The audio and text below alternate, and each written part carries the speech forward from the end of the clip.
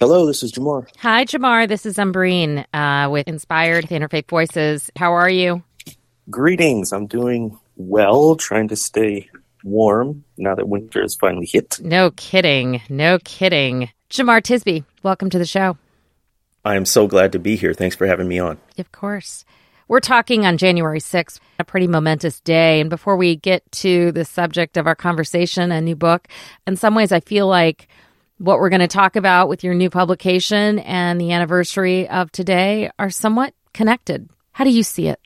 So they're always going to be connected in my mind because on January 5th, 2021, that's when How to Fight Racism, the adult version of my book, came out the day before the insurrection. And then this year on January 4th, 2022 is when the young reader's version of How to Fight Racism came out. So just 2 days before the anniversary. So mentally, emotionally for me, they're connected, but also because this conversation about racism, which really hit a peak in 2020 and those racial justice uprisings, are still so relevant and still so very, very connected to the events of January 6, 2021. You know, when you talk about the connection between How to Fight Racism and the events of what unfolded around this insurrection, mistrust of an electoral system, mistrust of leaders, but also a reaction to the racial reckoning that was happening in the country, in part led by movements like Black Lives Matter. And here in Washington, D.C., moments before the crowds went down to the Capitol, religion reporter Jack Jenkins and I had jumped on the call, and he shared with me in great detail how Trump supporters started walking down on either side of this gathering. Then one of them walked into the middle of the gathering in front of the Black Lives Matter sign out in front of this church, then pretended to fall down, and one of his companions walked over and put his knee on his neck in an attempt to mock and to mimic the killing of George Floyd by police. What he had said over and over is that there were so many different threads of what motivated people who were on the Capitol grounds, who participated. And it's also impacted how they have come to rationalize, talk about, reject the events that unfolded on this day a year ago. As someone who has dedicated now many years to raising the conversation about racism and about the role of Christianity specifically, what were some of the key lessons that you have learned over the last year? I'm so glad you bring up the racial backlash because I'm concerned that in the public consciousness, at least among some, perhaps many, there has been an unlinking of race and democracy. You say democracy, you say even insurrection, and for some people that can be race neutral, like this is about voting, this is about forms of government, but that has always been connected to who gets to vote, who is considered a citizen, whose voice counts. And the events of January 6th were directly connected to the prominence of Black and brown and other historically marginalized people claiming their own dignity and rising up for an end to police brutality and also for an inclusive multiracial democracy. Let's not forget the Senate elections in Georgia that happened just a couple months prior, where two Democratic senators, including a Black senator who holds the historic pulpit of Ebenezer Baptist Church, where Martin Luther King Jr. served, were elected to the U.S. Senate. And that is part and parcel of the supposed threat that the insurrectionists felt, the feelings that were stoked by political leaders in the highest offices that, hey, quote unquote, your country, this white person's country, is under threat by all of these folks who don't look like you, don't talk like you, don't have the same concerns or perspectives as you. And so we have to remember that it's not simply democracy that's under threat. It is the idea of a multiracial, inclusive democracy that is particularly under assault right now. You talked about the face of the country, the who we are. That definition is changing into one that is multiracial, not default one identity, one ethnic group, one racial ethnic story, one racial ethnic history. And let's put religion in there. It is also not just one religion or even one interpretation of one religion. In speaking of any of the traditions, whether we're talking about dominant traditions like Christianity or traditions like Islam and Judaism and Hinduism. Do you see that under threat as well? What do you see when you think about who we are and how we contribute to the country? I think in a way, what we're seeing now is the success of the dream that was broadcast globally, that you can come to the United States from anywhere, from any background, and be what you want to be. Now, I say the broadcasting of the dream because it hasn't been a reality for so many people, but it's attractive. And what has happened in terms of the attraction is we have the nations at our doorstep. And so we live in the most diverse, pluralistic society one could imagine. You can walk down the street in certain places from neighborhood to neighborhood, hear multiple languages, get all different kinds of food, all different kinds of cultures, and that's right here. And if you think about it, 50, 60 years ago, not that long ago, the entire nation was predominantly white, except for pockets. 70% or more of the entire nation would be considered white. And so this demographic shift has happened rapidly already among the youngest generations of kids. White people are no longer the majority. So all of that to say, this idea of multiple intersecting identities is certainly true. And from a sort of faith-based perspective, I think what we need in the 21st century is a robust re-examination and excavation of something called the doctrine of the image of God.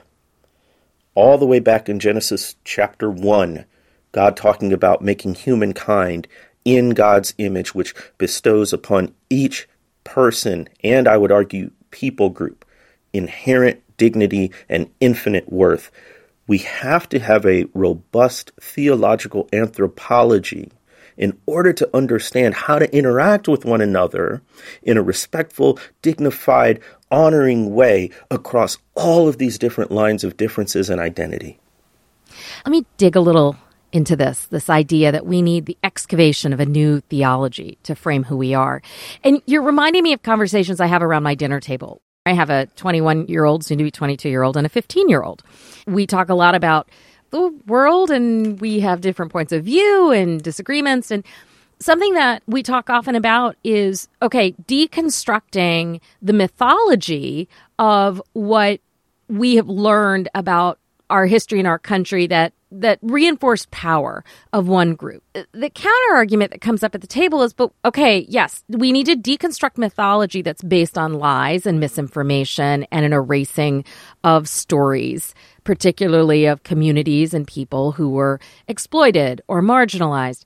But then the other point of view that'll come up will be like, wait a minute, I want American identity. We need a national identity that everyone can rally around, and it needs to be hopeful and positive and idealistic and something that gives us a way of identifying as part of the same tribe. Mm-hmm. And then the conversation turns. Who gets to choose the metaphors and the symbols? And how do you reconcile the painful history with the hopeful future? So when you talk about coming up with excavating a theology that looks back at this Genesis-based doctrine, Shamar, that's very Christian of you. You're talking about Genesis, and some of us, FYI, are not, and we don't necessarily identify with that. And by the way, if you're talking to young people and you look at the latest data from public religion research folks, and I know you do, yep. Affiliation and identity among Gen Z and millennials and even Gen Xers, far lower than older generations. So why not have it secular? Why does it need to be rooted? What do you say to that? So first, I would say there has been a disaffiliation from organized institutional religions. We've made much of the rise of the nones, N-O-N-E-S, people who claim no particular religious affiliation. That is distinct from atheism and agnosticism. For statistical purposes, they generally lump it in, but the vast majority of folks, especially as I look at data on Black people who, the same trend is true, not as many people being sort of born and raised in the church, are still spiritual, still recognize a higher power, still want some transcendent moral framework. And there are still people who are hungry for that and yearning for that. And what we're trying to do is communicate to this generation ways that, hey, this stuff is still important, relevant, and applicable. And it doesn't have to be all of the negative stuff that makes the headlines, right?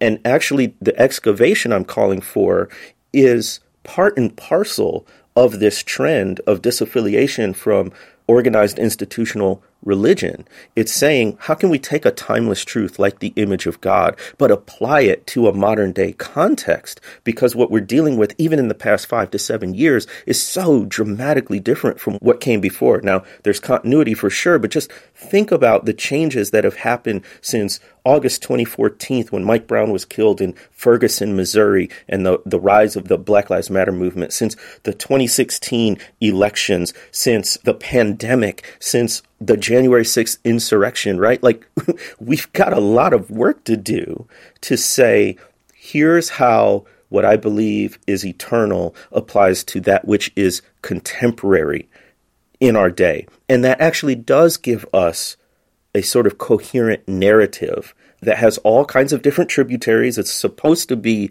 diverse. That's part of the story. But it also gives us all something to gravitate toward and to discuss and a common starting point. As you described those events using that limited timeline, 2014 to today, and thinking about excavating a new way of thinking about who we are as a people and where we're going, who needs to be a part of that conversation?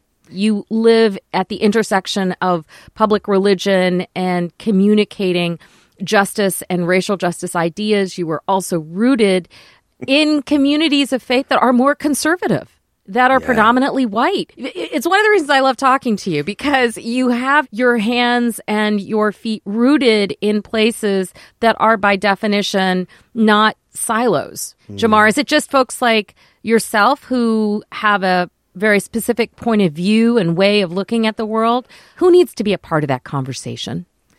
So you raise an important point. My perspective is as someone who lives in the Mississippi Delta on the Arkansas side in one of the 5 poorest counties in the entire nation. It is predominantly Black, which has a history that goes all the way back to race-based chattel slavery, where you needed more laborers to pick the cotton than owners to collect the money. I have gone to as theologically conservative a seminary as you can get in the heart of the Deep South in Jackson, Mississippi. I got my PhD from the University of Mississippi. The history department there is a blue spot among the red in terms of political and social ideology. And I am still involved deeply in important ways with white evangelicals who are all wrapped up in this January 6th thing and Christian nationalism. So that melding of communities is important. And what that leads me to believe is that the voices who should be included, we begin with the coalition of the willing. So I am not at the beginning of 2022, nearly as concerned about persuading the people who to this day remain recalcitrant on issues of race and justice, because I don't think they're going to change anytime soon. And I don't say that in a pessimistic way, as a throw up my hands kind of way, or these people don't matter kind of way. I mean, take folks at their word. And I mean that we are living in times of such moral clarity that if people have doubled down on their positions right now about politics, about economics, about immigration, about incarceration, about any number of issues, they really mean it. You can't sit there and look at thousands of people storming the Capitol and then sit down with somebody who still thinks that the 2020 election was stolen through fraud and hope to come to any real movement in a short amount of time. So rather than focusing all of our energy right there, a coalition of the willing, of the people who say, I know there's a problem and I want to be part of the solution. That's the group you start with.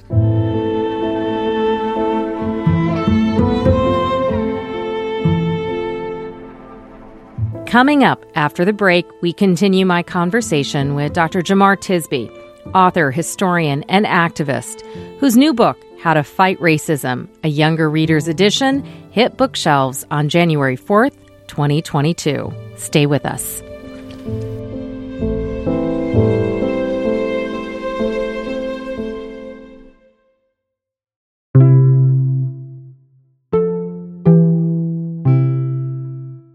Hi, friends. I hope you're enjoying the show so far.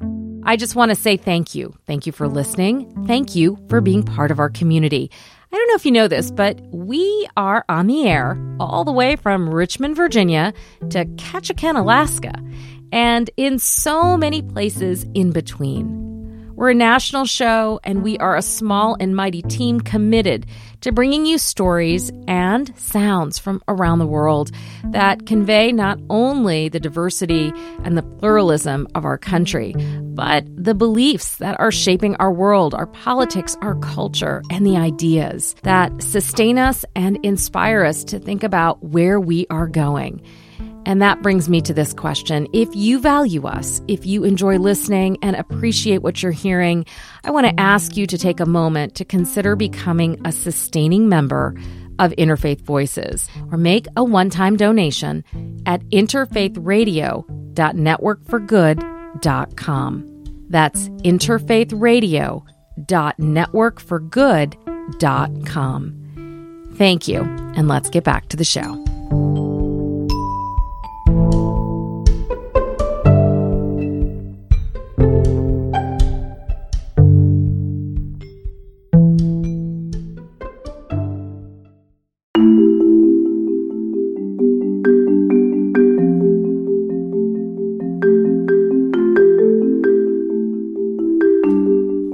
Welcome back to Inspired from Interfaith Voices. I'm Umbreen Khan. If you're just joining, this week, my conversation with Dr. Jemar Tisby. He's a historian, activist, and author working to change the conversation about race in the church. In 2019, his first book, The Color of Compromise, became a bestseller, introducing many to a history they never learned. How the early American churches of the colonies shaped the discourse on race and slavery in the face of opposition. He received his master's in divinity from the Reformed Theological Seminary and earned his PhD in history from the University of Mississippi.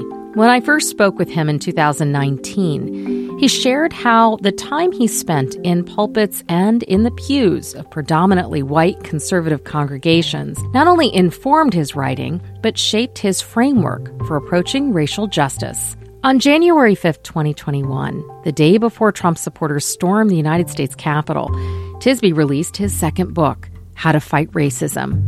This year, his third title hits bookshelves, How to Fight Racism, a Guide for Young Readers. As we get back to my conversation, Tisby explains how the political backlash to teaching about race in our public schools inspired his latest title. What made you decide, as someone who has focused primarily in speaking to adults, to focus your energy on providing a resource for parents? When I first started adapting the book, it was beginning of 21, and so the CRT stuff was still unfolding, but I had seen rumblings of this in Christian nationalist circles years before. I knew there was an opposition to a particular kind of education and teaching. I think it reached a fever pitch in 2020 when there was all this focus on anti-racism and people reading books like, White Fragility and How to Be an Anti-Racist and things like that. That's when people said, oh no, this is like pervasive and we need to oppose it. For listeners, Critical race theory is an abstract legal concept that was articulated back in 1989 by law professor Kimberly Crenshaw. Today, the label critical race theory is being misapplied and hurled as an accusation at both schools and school board leaders by parents opposed to the teaching of sensitive and difficult topics in American history. Topics like slavery, segregation, and exploring the mass incarceration of Black and brown Americans. So it was unfolding as we were adapting it, and it helped shape, I think, the book in certain ways, but it more so just bolstered my conviction that fighting racism has to be an intergenerational endeavor.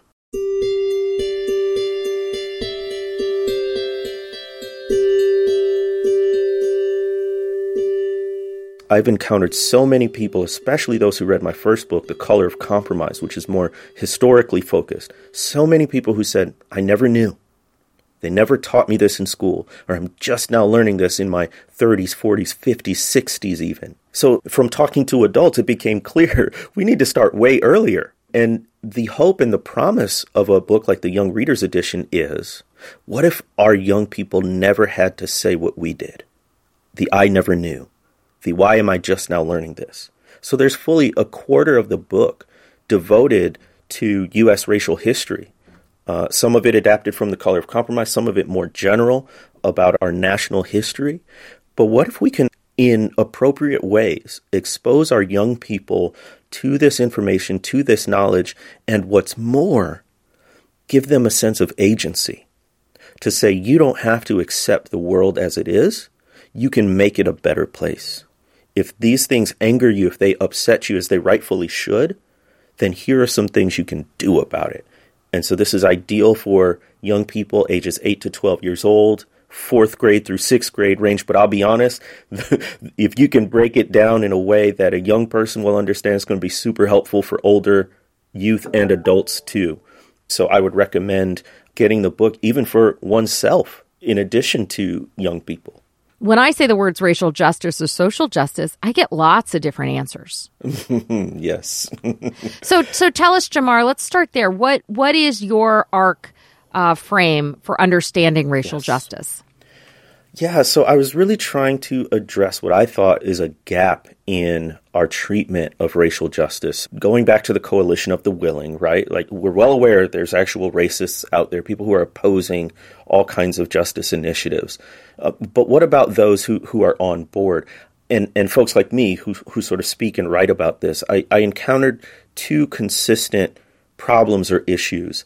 The first one was we are heavy on the diagnosis and relatively light on the prescription.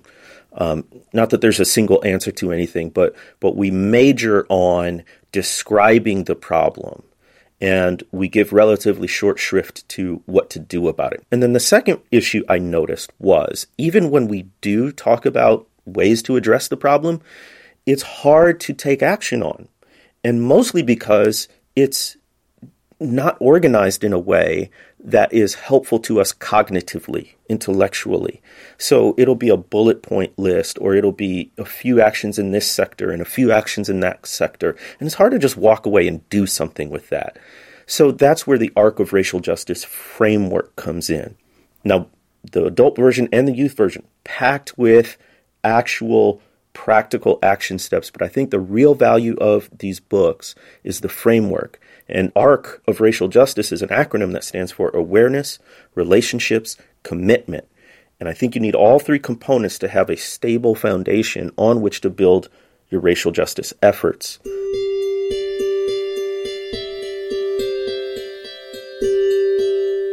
So just a brief rundown of what that means. Awareness, that's everything we do to increase our knowledge and information about race and racism and white supremacy. That's watching documentaries, that's listening to this radio show, that's going to museums, reading the books, all of those things. But we can't just have a big head about this. We've also have to have soft hearts, as King would say. And so the intentional building of bridges where walls have been intentionally built historically, right? There is something unavoidable about people in this racial justice work. It cannot be done well in abstraction. There have to be real names and faces and stories attached to this work, because at the end of the day, why are we doing it? It's for people and for their flourishing and their protection. And then commitment doesn't just mean, staying the course. It means a commitment to dismantling racist structures, the policies, the institutions and practices that make inequality such a society-wide issue. So it's not just a matter of personal attitudes, of me liking or not liking someone, of me using a racial slur or not using it. It's a matter of the way our society is constructed in terms of laws and policies, and changing those things from incarceration to healthcare to education and all of those other aspects that fall so depressingly consistently along racial lines. In your definition of arc, can I be committed to the arc of racial justice without committing to challenging systemic racism as you're describing it? It would be truncated, to put it nicely. So you're saying I can't just change my personal actions, my personal behavior. The commitment actually requires committing to the larger societal relationships that I have and using the power I have to change society. Absolutely, because it's not just a matter of providing relief for one or two people. It's a matter of enacting justice for all people, which can only be done on a macro scale. And I know that's intimidating. It's intimidating for me. It's like, what do I do? How do I? And I think it's also, citizen? I wonder if it's also going to be intimidating for kids. And I think about work that I used to do, again, when I was a lot younger. I remember being a part of this movement of young people who were committed to building any town. This idea that there's a multiracial, multi-religious, multi-faith world. And we used to go to this camp, and then we'd commit to coming back home into our schools and keeping those bridges strong. And we'd build those bridges with relationships. And I remember when we'd come together in workshops to support each other over the weekends, we would share. And what people were often sharing was the struggle that they were having, not with the leadership of their schools, but their parents or relatives or the adults that were threatened by the ideas of making changes to those systems. And so when you put forth how to fight racism as a primer for kids and for their parents, how do you support the resistance they're going to face? Such a good point. I want to make clear that when we talk about commitment and changing systems, that doesn't just mean like the federal government or even the state. We are constantly, all of us, participating in creating and maintaining different systems and policies. So our churches and faith communities have policies. Our schools have policies. Even in an informal way, our families can have policies. And so the idea of commitment is, how are you looking at the way that things are set up in sort of perpetuity and enacting justice through those policies, either by keeping or changing them? And so for young people, it's instilling the idea that, yes, how you individually treat people matters, but also how do organizations and institutions treat people? And so that can be something as simple as running for student government in middle school. The first time we ever had student government at our middle school, I ran and I was co-president with someone else. Really? I mean, we weren't doing anything deep or radical. I didn't have this awareness back then, but it was an indelible lesson in my life that, okay, I can be part of shaping things that matter to me and to other people, right? It can be instilling in our young people the idea that we do participate in all kinds of systems, which can be unfair to other people based on race or ethnicity. And so let's say that young person grows up and goes to college and becomes, I don't know, an engineer or something. And they recognize, hey, in my workplace or in this field, there is a disproportionate number of whatever. And I can do something to make sure that the way we practice this profession or this trade is more equitable.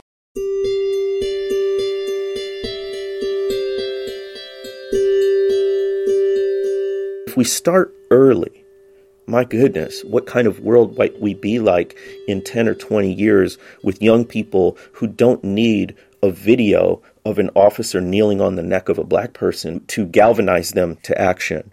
That's what I'm passionate about, is that we have folks who grow up with this idea of racial justice, and then who knows what they might do on a local or a national level. That is something that we can be excited about and hopeful for if we do the work now.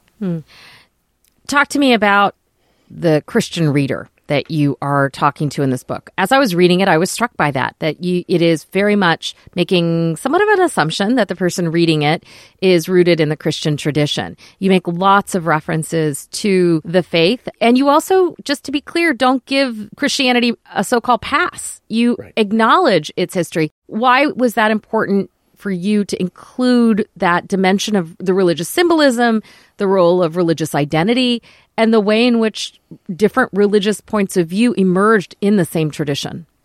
You know, for parents, for educators out there, yes, this is definitely a book that is rooted in faith, and in my case, the Christian tradition. I will say from a user standpoint, a readability standpoint, you can be selective, and there are sections that I think are still sort of broadly applicable.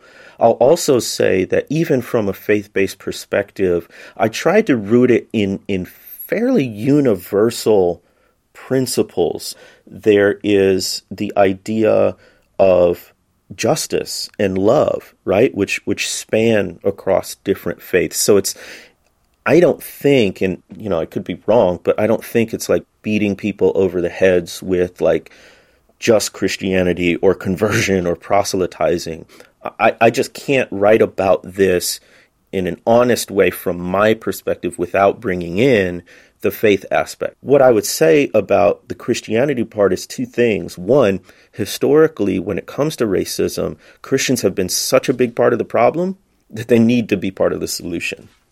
In particular, white Christians and certain segments of the U.S. Christian church, you cannot avoid the implication historically of Christianity as a vehicle for racism and white supremacy in this country. So Christians have to be part of the solution. The other reason I sort of talk about Christians in this is because a faith perspective provides a framework for doing this work. Why are we doing this work? Ultimately, it helps us to articulate that in a way that says, we're doing this because each person has infinite value and worth. And I get that from this faith perspective.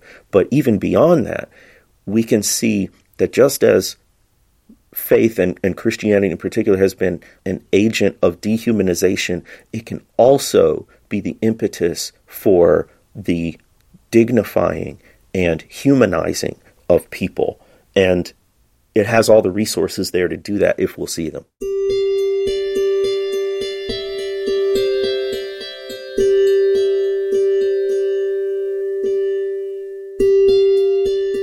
You're listening to Inspired, a production of Interfaith Voices. I'm Umbreen Khan. This week, my conversation with Dr. Jemar Tisby. Raised in Waukegan, Illinois, that's north of Chicago, Tisby traveled to the Deep South to study theology and church history. I spoke to him from his home studio in Arkansas, located in the Mississippi Delta, where he regularly tapes his podcast, Pass the Mic, produced by a national organization he founded, The Witness, a Black Christian collective. Tisby has been describing how his outreach and engagement with predominantly conservative white Christian congregations and leaders informed his ARC framework. That stands for awareness, relationship, and commitment.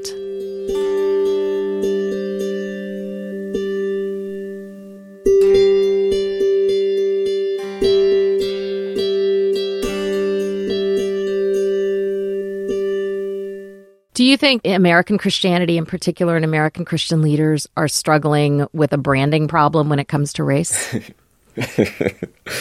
Certainly, if you look at the national news headlines, we got to remember that these are, to some extent, rooted in local communities. And I think at that level on the ground of individual congregations and whatnot, it can be a very different story.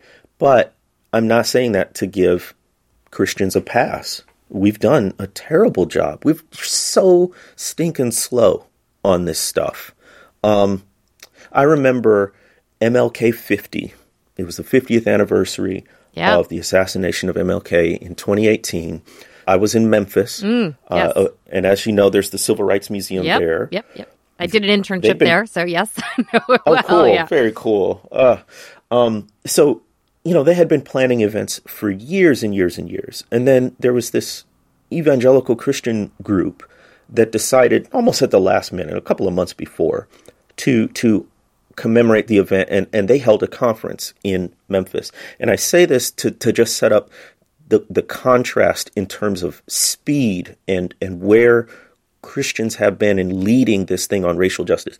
At the evangelical conference, they were arguing, they were trying to make the case for why they should care about racial justice as Christians. They were basically saying this is important. Meanwhile, at the MLK 50 events at the museum, which was on its face secular, they were talking about the how we do racial justice. They were assuming that we should do it. And they weren't arguing about whether one should get involved. They were saying, here's how to get involved, and here's what we should be prioritizing. And those are just completely different gears. So when it comes to the branding problem, if you want to put it that way, of Christianity, part of it is we're still arguing about whether this is part of the gospel or not. Meanwhile, other people who may not claim any faith at all are out there actually doing work to try to make the nation and the world a more equitable place. And man, goodness, what would it look like if Christians were on the cutting edge, or were the headlight instead of the tail light of that, so to speak? You talk about Dr. King, and MLK Day is around the corner. Yeah. What do you encourage people to be doing? What will you be doing? So I'm always a little ambivalent on these. We bring up MLK Day. We can also bring up Juneteenth, which is now a national holiday. Right. And I think it's different for Black people and white people. To me, I often sort of imagine, can we take those days as Black people as days of rest, as days of celebration and joy, as days of rejuvenation? Because especially with MLK Day, it's often a day of service, which I absolutely understand. But on the other hand, every day is a day of service and survival for Black people, especially those of us deeply concerned about racial justice.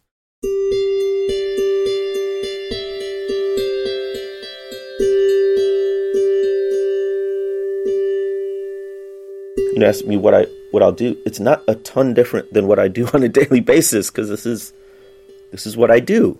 And for so many of us, even if you don't speak or write books about it or blog posts or whatever it might be, the attempt to flourish and live the life abundant in a white supremacist society is exhausting. And I wonder what these days of commemoration would look like if for Black folks and other marginalized folks, if they were days of rest and recovery and rejuvenation. But for white folks, I think it's a bit different. I think these are days in part of lament, in recognizing their historic role. Even if you weren't the perpetrator of these things, you still inherit some of the benefits, right? And so recognizing that role, and also saying, what can I do with my agency and the privileges I do have to prevent harm from those who are marginalized and to promote justice. And so then it is a day of service. It is a day of work. So I don't know if that'll ever be mainstream or not, but I kind of, in 2022, and we're still in a pandemic, am thinking, maybe those are days to unplug a little bit, and to pace ourselves in terms of this journey toward racial justice.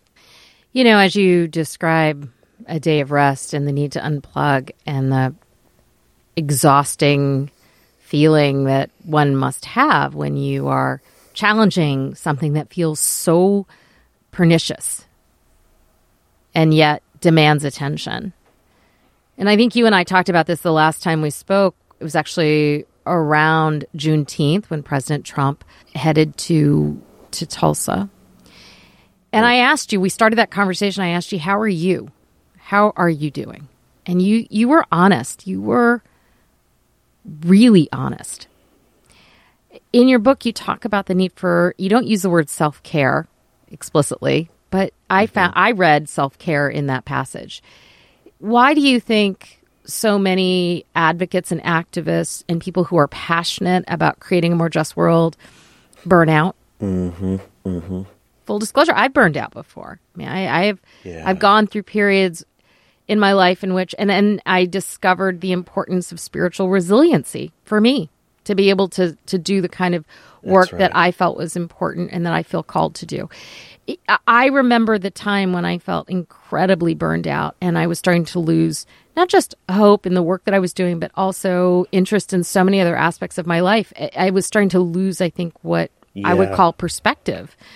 And I ended up really deeply unplugging from lots of things that kept me in that fight or flight state.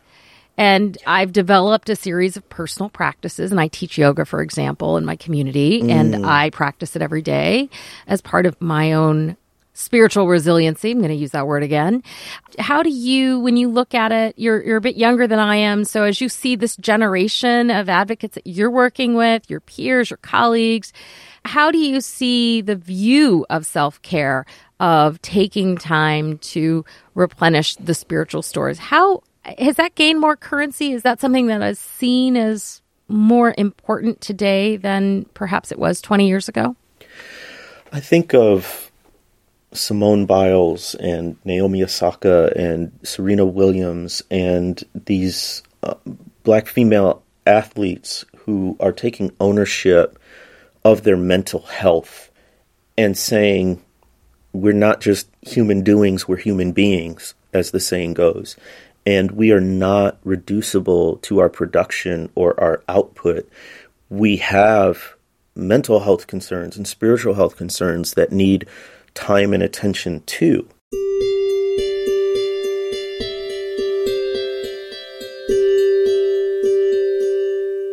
There's also a feeling of guilt. Like if we're not on the front lines, if we're not totally exhausting ourselves and leaving it all out on the field, then we think, well, who am I to take a break? Mm-hmm. Who am I to take a vacation? Who am I to just read a book and not worry about something for a day? And that is a recipe for burnout. Yeah. That we gotta be honest about and change. I take lessons from Black history. The nonprofit I founded called The Witness Incorporated, we did our first national conference back in 2018, and we called it the Joy and Justice Conference.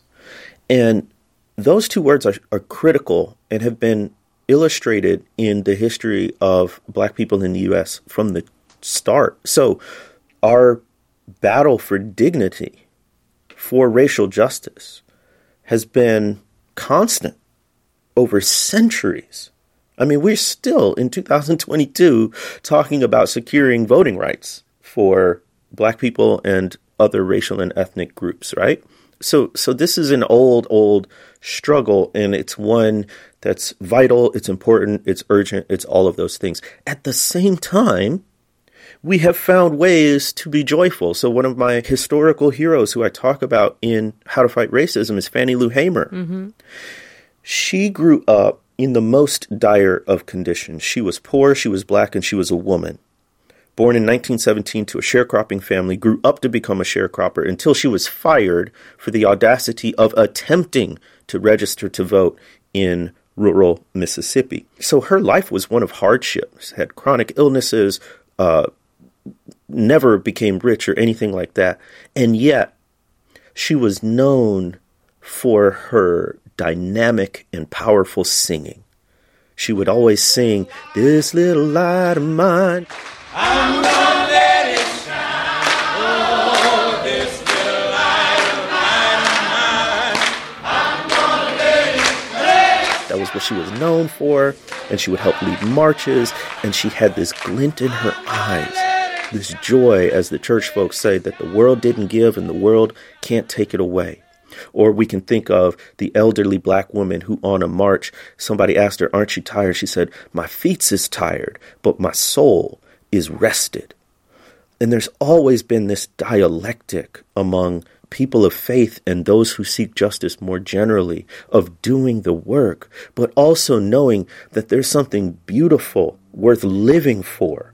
There's jazz music and gospel music and even blues music as a cathartic means of dealing with the issues of the day.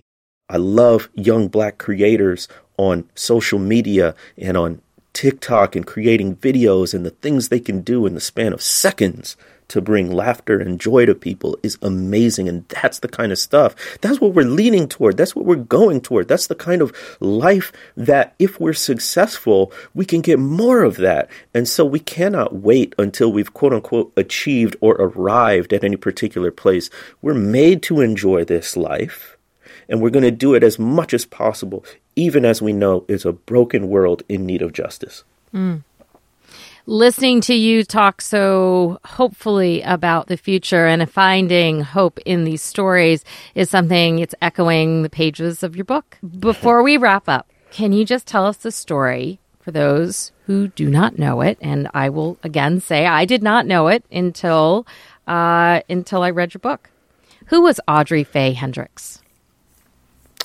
She's such a perfect example of young people knowing more than we think they do. So she was in Birmingham, Alabama. She's seeing the struggle going on around her. This is the height of the civil rights movement. There are marches taking place in her town of Birmingham. But guess what? The adults weren't making headway. Tons of them had been arrested. They were losing literal foot soldiers to carry on the protests and the marches. And it had been an idea in the minds of organizers, hey, we need to get young people included.